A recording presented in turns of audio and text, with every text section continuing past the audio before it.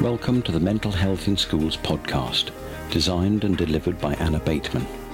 Hello and welcome to episode 9 of series 2 of Halcyon Education podcasts, a podcast that's aimed at supporting you as senior mental health lead. Today's episode is with good friend and colleague John Rees from PSHE Solutions. He talks about the important place PSHE has in a whole school approach to mental health and resilience. First, a quick word from our sponsors. At Jigsaw PSHE, we believe that personal development and strategies to build mental well-being need to be taught and not left to chance. Jigsaw, the mindful approach to PSHE, leads the way in providing children and young people with its acclaimed, well-structured and developmental lesson-a-week learning experience in PSHE from ages 3 to 16. Detailed lesson plans and all the teaching resources needed, along with free updates and ongoing support, make Jigsaw an invaluable, relevant and fresh resource, taking the worry out of PSHE planning. Written by teachers for teachers. A mindfulness philosophy and practice underpins the whole programme. Statutory government requirements for relationships, health and sex education are amply covered. For more information, go to www.jigsawpshe.com or call at Jigsaw HQ. Now to the podcast. Welcome to Halcyon Education Podcasts. We're on episode 9 of series 2. I'm absolutely thrilled to be joined today by John Rees, who's from PSHE Solutions. So hi, John. Hi, Anna. Good to be with you. Thank you. Thanks for joining me today. And we're going to be looking at the new relationship health and sex education curriculum and in the context of mental health. But before we get into that, just tell everyone a little bit about yourself. Okay, thank you, Anna. I would say, it's lovely to be with you, but also I do listen fairly regularly to the Halcyon Education podcast because I find them so informative. Like you, I'm an independent consultant, so I spend quite a bit of time, or usually spend quite a bit of time in between schools. I think podcasts like this can be really helpful and informative and helps keep me up to date. My career has fallen, broadly speaking, into 3 sections. I was initially a slim and curly-haired young PE teacher. That was quite a long time ago, so I spent 12 years teaching in Exeter. I was a member of the senior leadership team in a secondary school. I was then seconded to run the Devon Healthy Schools programme, but very quickly took over what was then a very small 2-school research project looking particularly at sex and relationships education. And that grew to eventually involve a couple of hundred schools, I think, across the country and overseas. And I did that for 12 years. The last 15 years or so, I've been an independent consultant supporting schools principally around personal social health education and mental health and behaviour and spiritual, moral, social and cultural stuff. So, yeah, a rich and hugely rewarding career. Fabulous, John. That's amazing. It really has been varied, but usually sort of sat within the context of well-being, health, and the importance of that for young people. Absolutely. I think there's a danger, particularly for secondary school teachers, that we teach a subject. Primary teachers usually teach children, and that's a historical misnomer, I suppose. But for me, I think there's a danger that we focus so much on a knowledge-rich curriculum. And knowledge, of course, is important. Children can't make informed decisions if they've got inaccurate knowledge. But I think, and not just because of COVID, but looking ahead as to what children will need over the next 20, 30, 50, 70 years, however long they're around to look after us, I think it's more and more important that they don't just have the knowledge to be able to understand what's going on in the world, and knowledge recall is important, but actually if I forget the capital of Alaska, I will Google it. So I think knowledge, of course, has its place. And I don't want to get into some sort of false dichotomy about knowledge and skills. But I do think it's important that we recognise that some of the attributes, as the DFE guidance for PSHE or RSHE now calls them, around self-esteem, about stickability, although they don't quite call it that, but honesty, integrity, courage, all those personal attributes, which are so important, are going to help them change careers as they move through, become emotionally resilient in their personal relationships, but resilient to things that are happening in the economy and to the jobs market. I do some work with a charity which provides volunteers from industry to come into school, and that's available now virtually. It's less, I think, in primary schools about careers education than it is about aspiration and motivation. But so important, I think, for children to recognise the world out there And they're probably not going to go into some of those long-term careers that certainly when I was a child were assumed to be there. You go to school, you do well, you go to university, you do well, and the world falls into place. And life isn't like that. If we've got 5-year-olds at the moment who would like to become a lorry driver, I'm not sure how many lorry drivers we're going to need in 15 years' time. That the world is changing fast, and I think the economy is going to change out of all recognition, and we need to provide a curriculum that equips and enables children and young people, some of whom are going to live into the 22nd century. We have no idea what that really looks like, except that change will be a constant. So they're going to have resilience to be able to manage that change. And they're going to have to deal with problems that we don't even realise are problems yet. They are going to have to deal with we'll still be talking about Brexit, I'm sure. They're going to have to deal with the rise of artificial intelligence. They're going to have to deal with climate change, with population demands on the economy and on resources. But they're also going to have to deal, as I say, with problems that we don't even recognise as problems yet. And I think the mental health component of the curriculum, at least the ability to go on, to feel comfortable in ourselves, to get on with each other. If that spills into intimate relationships, well, fine. But actually, that's relationships with people in the dinner queue. But large numbers of our children and young people are going to go into customer-facing roles within work.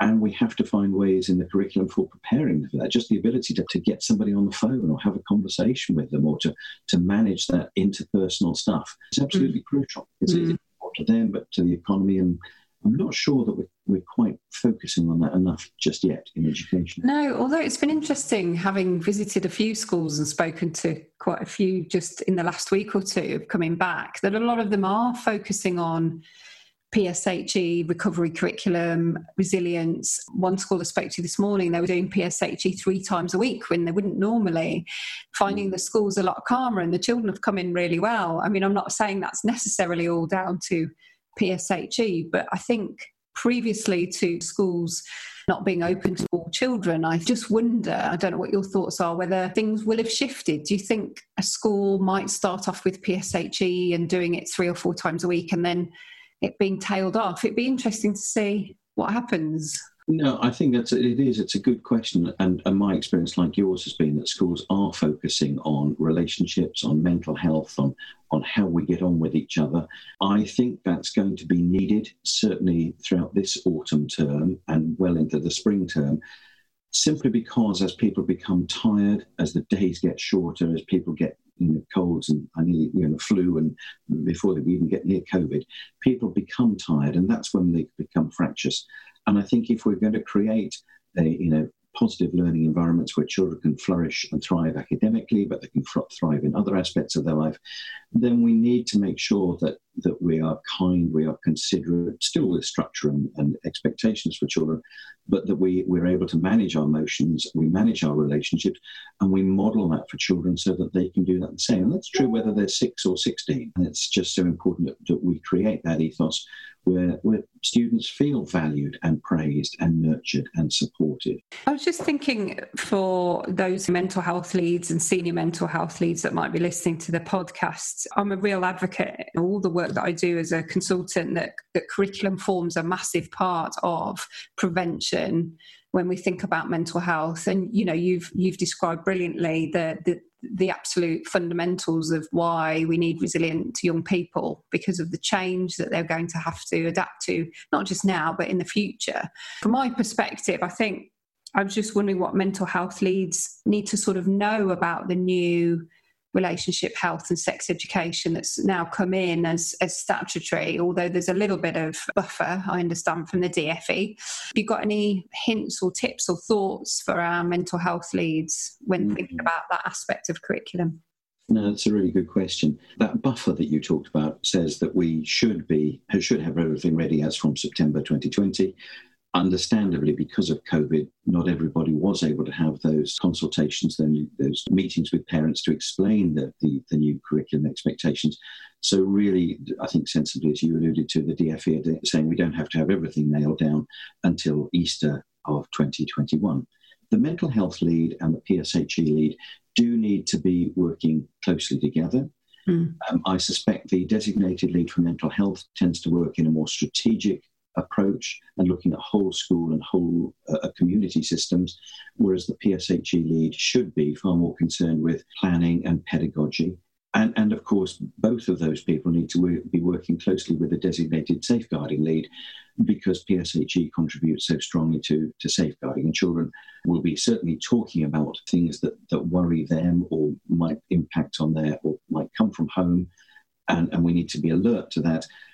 But we also need to make sure that if children do make a disclosure about safeguarding or mental health for themselves or family, then the PSHE teacher and the PSHE lead are working closely with the designated lead for mental health and the DSL for safeguarding. So that kind of leadership structure needs to be there. Probably getting down to pedagogy, for some teachers it does become a bit of a head shift to teach about any of the aspects of PSHE.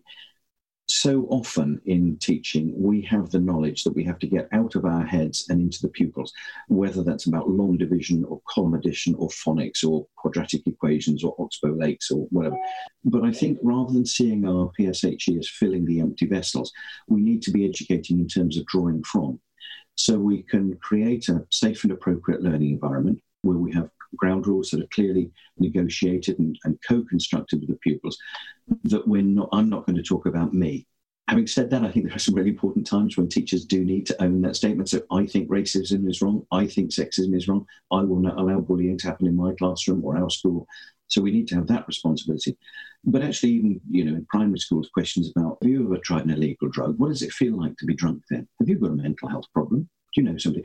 Actually, what I do and haven't done and might have done in the past is not the point.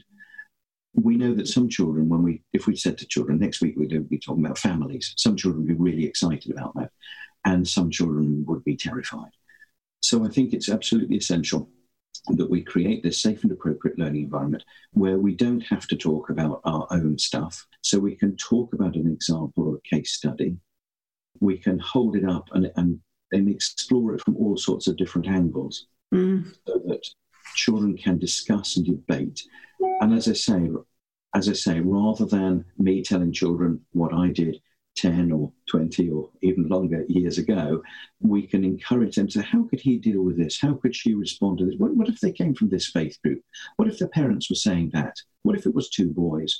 So we can explore the issues from all sorts of different places and encourage children to come to their own pro-social, pro-health interpretations of what's happening.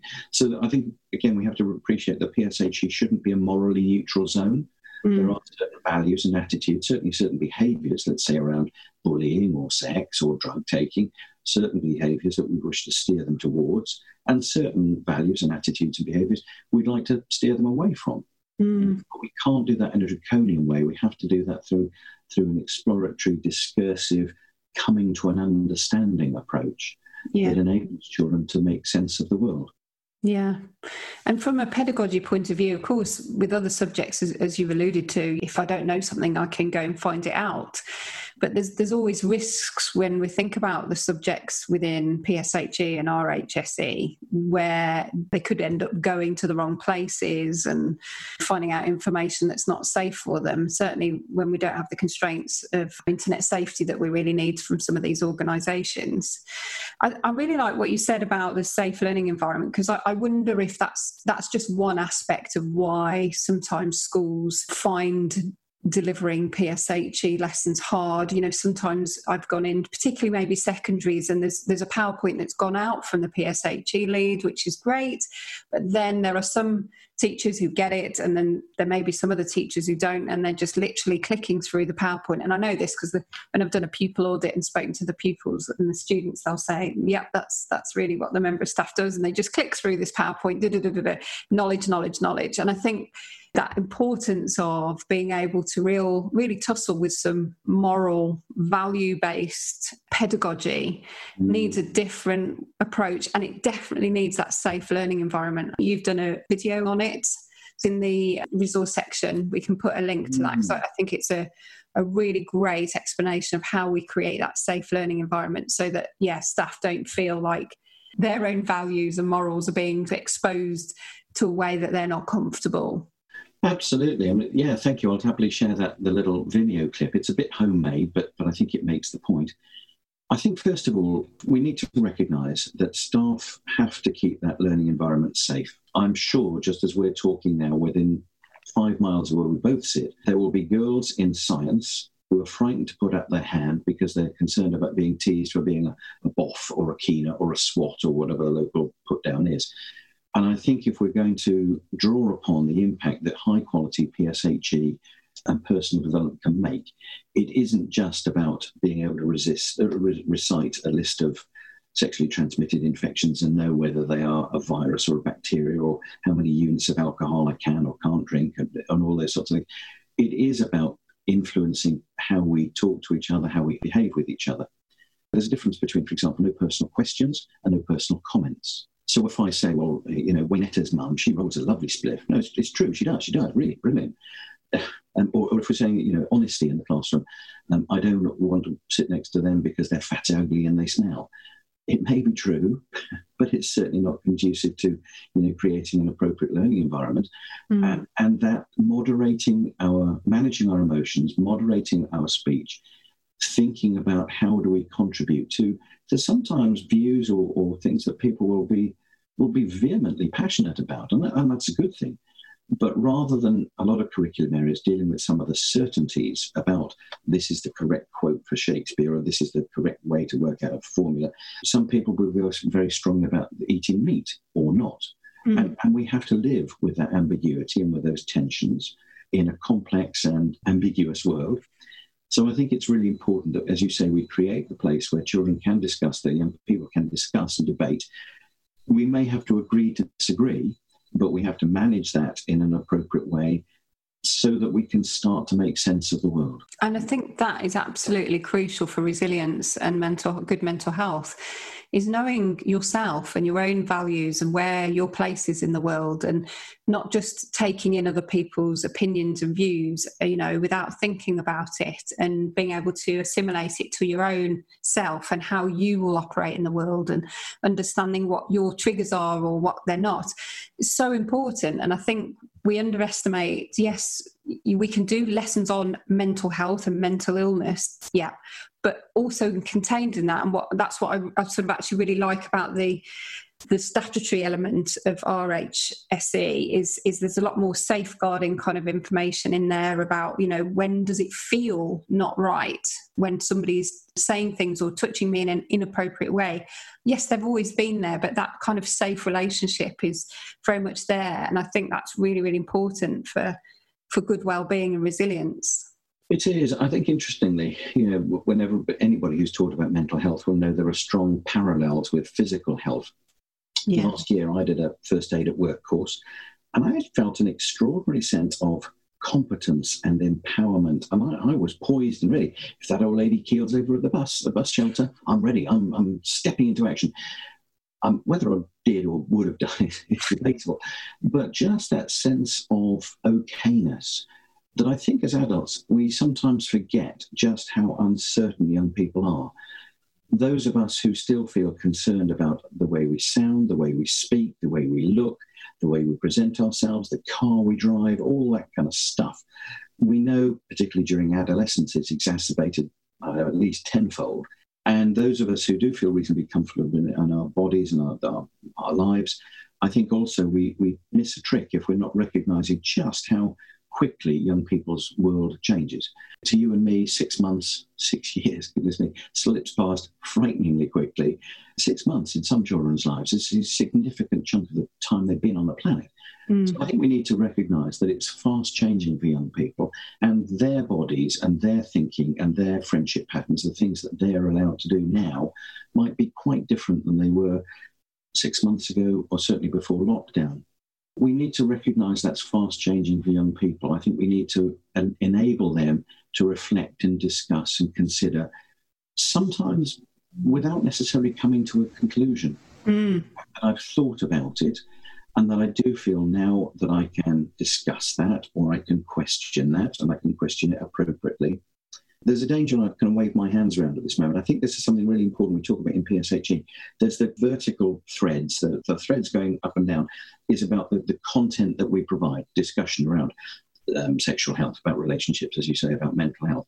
But actually woven through that, the horizontal weave, if you like, would also be things about resilience, about emotional well-being, about managing my emotions.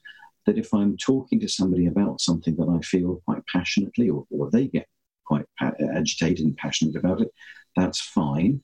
But I need to make sure that I manage that for me. And now a short break to hear from our sponsors. CPOMS is an online system for schools to manage pastoral concerns and events, and is now used by over 10,000 schools. The main reason it works so well is that the categories of information a school logs on CPOMS are chosen by the school, so that the concerns you face, that are unique to your community or individuals, can be logged accordingly. It saves a huge amount of time compared to doing things on paper. Chronologies for pupils or school-wide reports can be generated quickly. The Service Point support team provide an incredible standard of service, and one of the main reasons that CPOMS are spread by word of mouth to so many schools. For more information, go to www.cpoms.co.uk, where you can also book a demo for your school. Now back to the podcast. A year or so ago, I got into a bit of a spat on Facebook with somebody who wanted, I think they said they wanted 7 lessons on smoking. I think they probably meant anti-smoking. And I just said gently, why do you think your pupils need this? And somebody immediately bounced in and said, because it's in the guidance. And I was gently saying, well, no, actually in the guidance it says you need to adapt your curriculum to meet the needs of your pupils. So in simple terms, if your school is near a railway line, please do more safety about railway lines than about a canal or a busy street. So we do need to look at the local data, which sometimes we can get from health sources, and we will know then about local data. But I think there's also a really important place for that kind of tacit knowledge, that understanding that people have about the community. So as I say, a long time ago when I was teaching, I had some really nice resources about solvent misuse. And it wasn't until I was talking to one of the community police officers who was gently saying, actually, John, we haven't had anybody, glue sniffing as it was then for about 3 years. It was a shame because I liked those lessons and I really enjoyed teaching them. The kids seemed to enjoy them. But actually, we need to make sure that we adapt our curriculum to meet the needs of our pupils. So on the one hand, we need to be looking quite long term, continue to evolve and change things. But I think there's a really powerful place for talking to people who live in the community, and many teachers don't for understandable reasons, but perhaps talking to lunchtime assistants or admin staff or parent governors. Most importantly, talking to pupils about, is what we're doing okay for you? Again, I would use a distancing technique, perhaps talking to pupils maybe in year 6 or perhaps year 11 or towards the end of a key stage. And just be saying things like, if you had a younger cousin who was starting at this school next term, what are some of the things you know they might need? What are some of the things that we're teaching which we do too much of and you feel you don't need so much? What would you like more of? So that we can adapt what we do. And I think this comes back to your earlier question about how the importance of PSHE, particularly as schools open more widely in the midst of COVID or certainly following lockdown. I think we need to be listening to our pupils, to what they say, not just the captain of the football team, the captain of the netball team, but some of our more vulnerable pupils, some of our reluctant attenders. So we're talking to the pupils, we're listening to them, we're taking feedback on the kind of things that they know are really important to them. So from a mental health point of view, we could teach about what anxiety is, what depression is, clinical diagnoses. And actually, I might not have a diagnosis, but I just know that life is really hard at the moment, or I'm really struggling. And interestingly, I think we focus on the needs of children and young people, as we should. We know that teachers give and give and give and give again to children and young people. I think we need to look after our staff. If we don't focus on staff well-being, it becomes incredibly hard to do these things.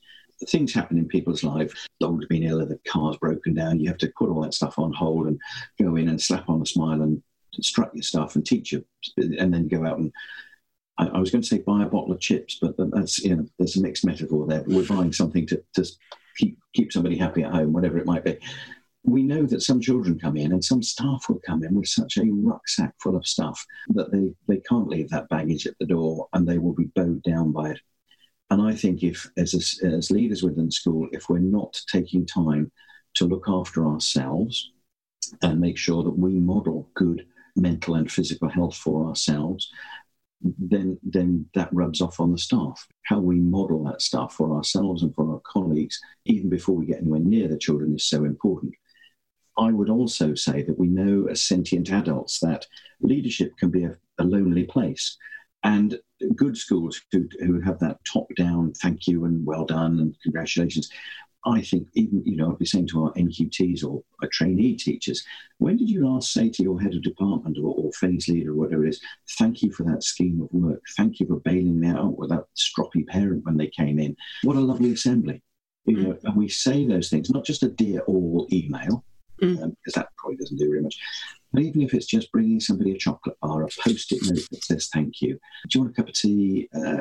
Shall I just step out? I can see you're busy. Do you want me to do your break duty? That whole kind of way that we as staff support each other is absolutely crucial. I think that's important through the life course. So, for example, I would say to staff, look, if you've got a 23-year-old who's very happy to do 60 hours a week and run an Easter Booster Club and do a summer residential, good for you. Hang on for them for as long as they last. Well, I suppose given that lifestyle, somebody's chances of finding a partner will be fairly remote. But if they did, and they have other things to do at the weekend, or they start a family, how are we supporting our colleagues and they're dragging themselves in after sleepless nights or teething or whatever it might be? What does that mean for me as a colleague if somebody says it's my child's first nativity? It's their Year 6 leavers assembly, it's their high school prom. I was in a local secondary school recently, and one of the teachers had gone into the department, I think, and said, look, I'm really sorry, but my son wants to go to Leeds University, so I'm going to have to take him there. I'm going to need an afternoon out. And everybody was harumphing and grumbling about cover and so forth. And he said, well, cheer up, mate, because it's Southampton next week. It's just the afternoon. I will need some more time. How are we supporting our older colleagues, who are saying, look, I'd love to be there for that meeting at 4:30, but I've got to get across town to my sick parent's carer, because that's where life is at the moment. So I think the importance of leadership supporting junior staff, but junior staff also supporting up the tree, is absolutely essential. And again, where we can model that, where we're getting it right for the staff and between the staff, and therefore we're getting it more right for the children, there's a virtuous spiral that I think we can achieve, which is supportive of staff, which is supportive of pupils. We know that happy, healthier children learn better. So there's one of the things I don't think we should ignore is the contribution that PSHE can make to attainment and learning. But actually, I think there's some powerful things that we do around recruitment and retention of staff, where that whole school ethos is so powerful that we feel valued and praised and challenged and with expectations and so forth. But we enable staff and pupils to really thrive in all sorts of ways by being in school, by supporting each other. And how we teach about and how we talk about and how we respond to mental health is absolutely crucial. We know that that's important within PSHE lessons. We need a planned program to respond to things. But also if children come in a secondary model where perhaps people are going to different classrooms, there's no point in them coming to your lesson in PSHE and being, emotionally literate and sensitive and warm, and then coming to my maths lesson and I bully and harangue them and treat them with sarcasm if they get 2 out of 10, or even if they get or 2 out of 20, or even if they get 20 out of 20.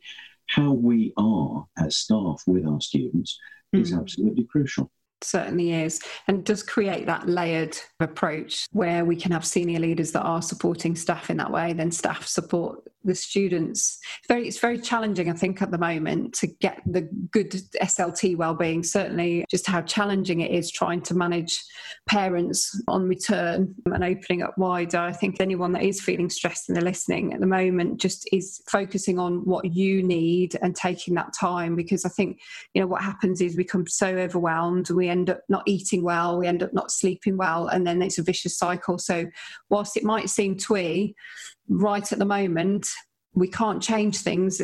It's an anxious time for everybody, and that's what we're seeing. But hanging on to things that really work for you. I'd love being shouted at in a spin class for 45 minutes for some bizarre reason with loud music, and that's what I love doing. And I have to, and I have tried to, even just coming back to work, is focusing on those things that really work for me, trying to eat well and not get sidelined. And whilst I am not taking away from the fact how stressed our SLT are at the moment, those are the things that are going to keep you going? They are. One of the things I was going to mention, which I think is really important and contributes strongly to PSHE and mental health, is a charity called Time to Change. They have some lovely free resources, mostly for secondary school. They can come in and offer free training for ambassadors around mental health. But one of their campaigns a year or two ago was just about Ask Twice. I love that campaign. I spoke to someone this morning about it. Absolutely love it. Go on. You do. And dare I say, particularly as a bloke, somebody says, "You all right?" You say, "Yeah." And then they say, "Are you sure? Really?" Now, I think then we have to be prepared for that kind of where somebody just kind of really unloads. And if we're simply passing in the corridor at a distance of 2 meters, of course, perhaps I need to come back to you and just say, "I said, are you okay, Anna?" You said, "Yes." And, really? Things okay? And if you choose not to unload, that's fine, and I will respect that. But I think just for staff, for each other, and of course for children, just to be able to ask twice, which gives us permission just to unload. And I'm sure we've all been in the situation where somebody says, "You all right?" And they go, kind of, "No." And they say, "Oh gosh, that sounds awful. I was just wondering if there's anything I can do." And some people say, "No, it's okay now." Just by being able to unload that stuff, whether it's a problem we're having with a child, with the curriculum, with planning, with marking, or at home, just knowing that it's okay. First of all, it's okay not to be okay. But secondly, it's okay to take time to share some of those concerns. Even if I, as the recipient of that, there's nothing that practically I can do. And again, I think there's a danger that teachers are fixers. They're fixers of problems. Now, I tell you what you should do. If I was in your situation, actually, mate, you're not. I don't need you to tell me what I should and could do and have I thought about this. Simply being a listening ear, simply by being emotionally available and, if necessary, being vulnerable, and I mean that in a strong sense, to accept the needs of other people. Even if I think it's rather footling, I'm really sorry you've lost 14 pence in a purple pencil case. I don't think that's a big deal. But actually, if it's a big deal to you, I should recognise that. And what you don't need, either as a child or as an adult, is me saying, now what you should do is, I think there may come a time we need to be sensitive to this, during that conversation where somebody says, "Have you thought about, or do you think it might work if?" and gently make some suggestions. But I think there's a really important place for us all just to ask twice and to be available to people, simply to enable them to manage their emotions and to become a more emotionally literate community. Absolutely. And it's that overwhelm, isn't it, when we are just so full that we're so overwhelmed, that knowing that someone's got our back, knowing that someone asked us earlier how we were and genuinely meant it, was priceless, really, at times. It is. That notion of a stress bucket, I think, is a metaphor that a lot of people will come across.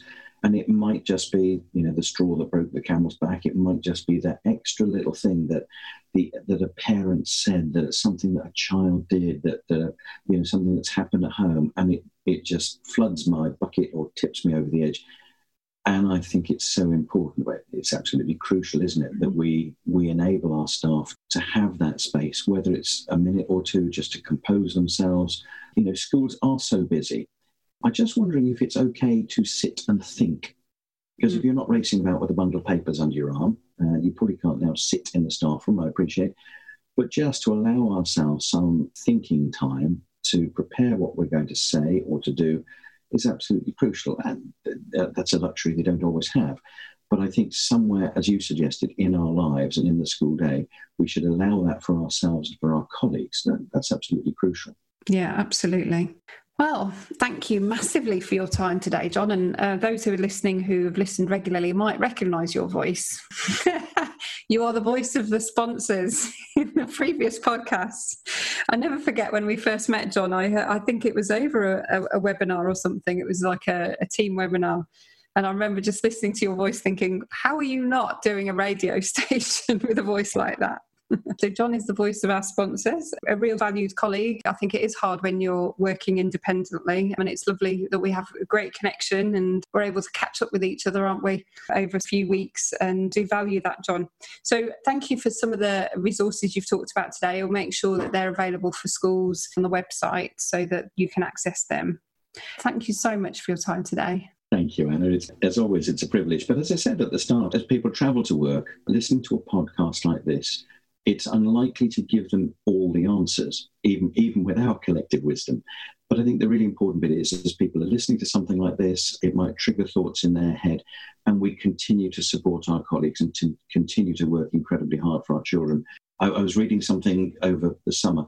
Education has proved itself to be the fourth emergency service. 100%. And we should be proud of that. But also, we're not out of the woods yet in terms of COVID. And we therefore need to support each other and continue to do this important work.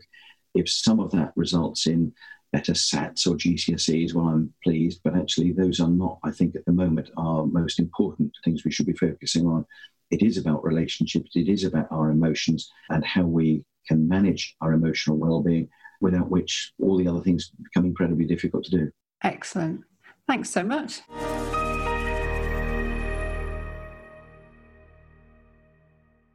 In this episode, John has shared some rich ideas and content, thinking about how we can ensure that our PSHE is within context of our whole school community, ensuring safe teaching of PSHE. He's touched on staff well-being, and if you go to Halcyon Education's website, there's lots of links and a free video that he's created so that you can understand a little bit more about creating safety in the classroom. Do take a look.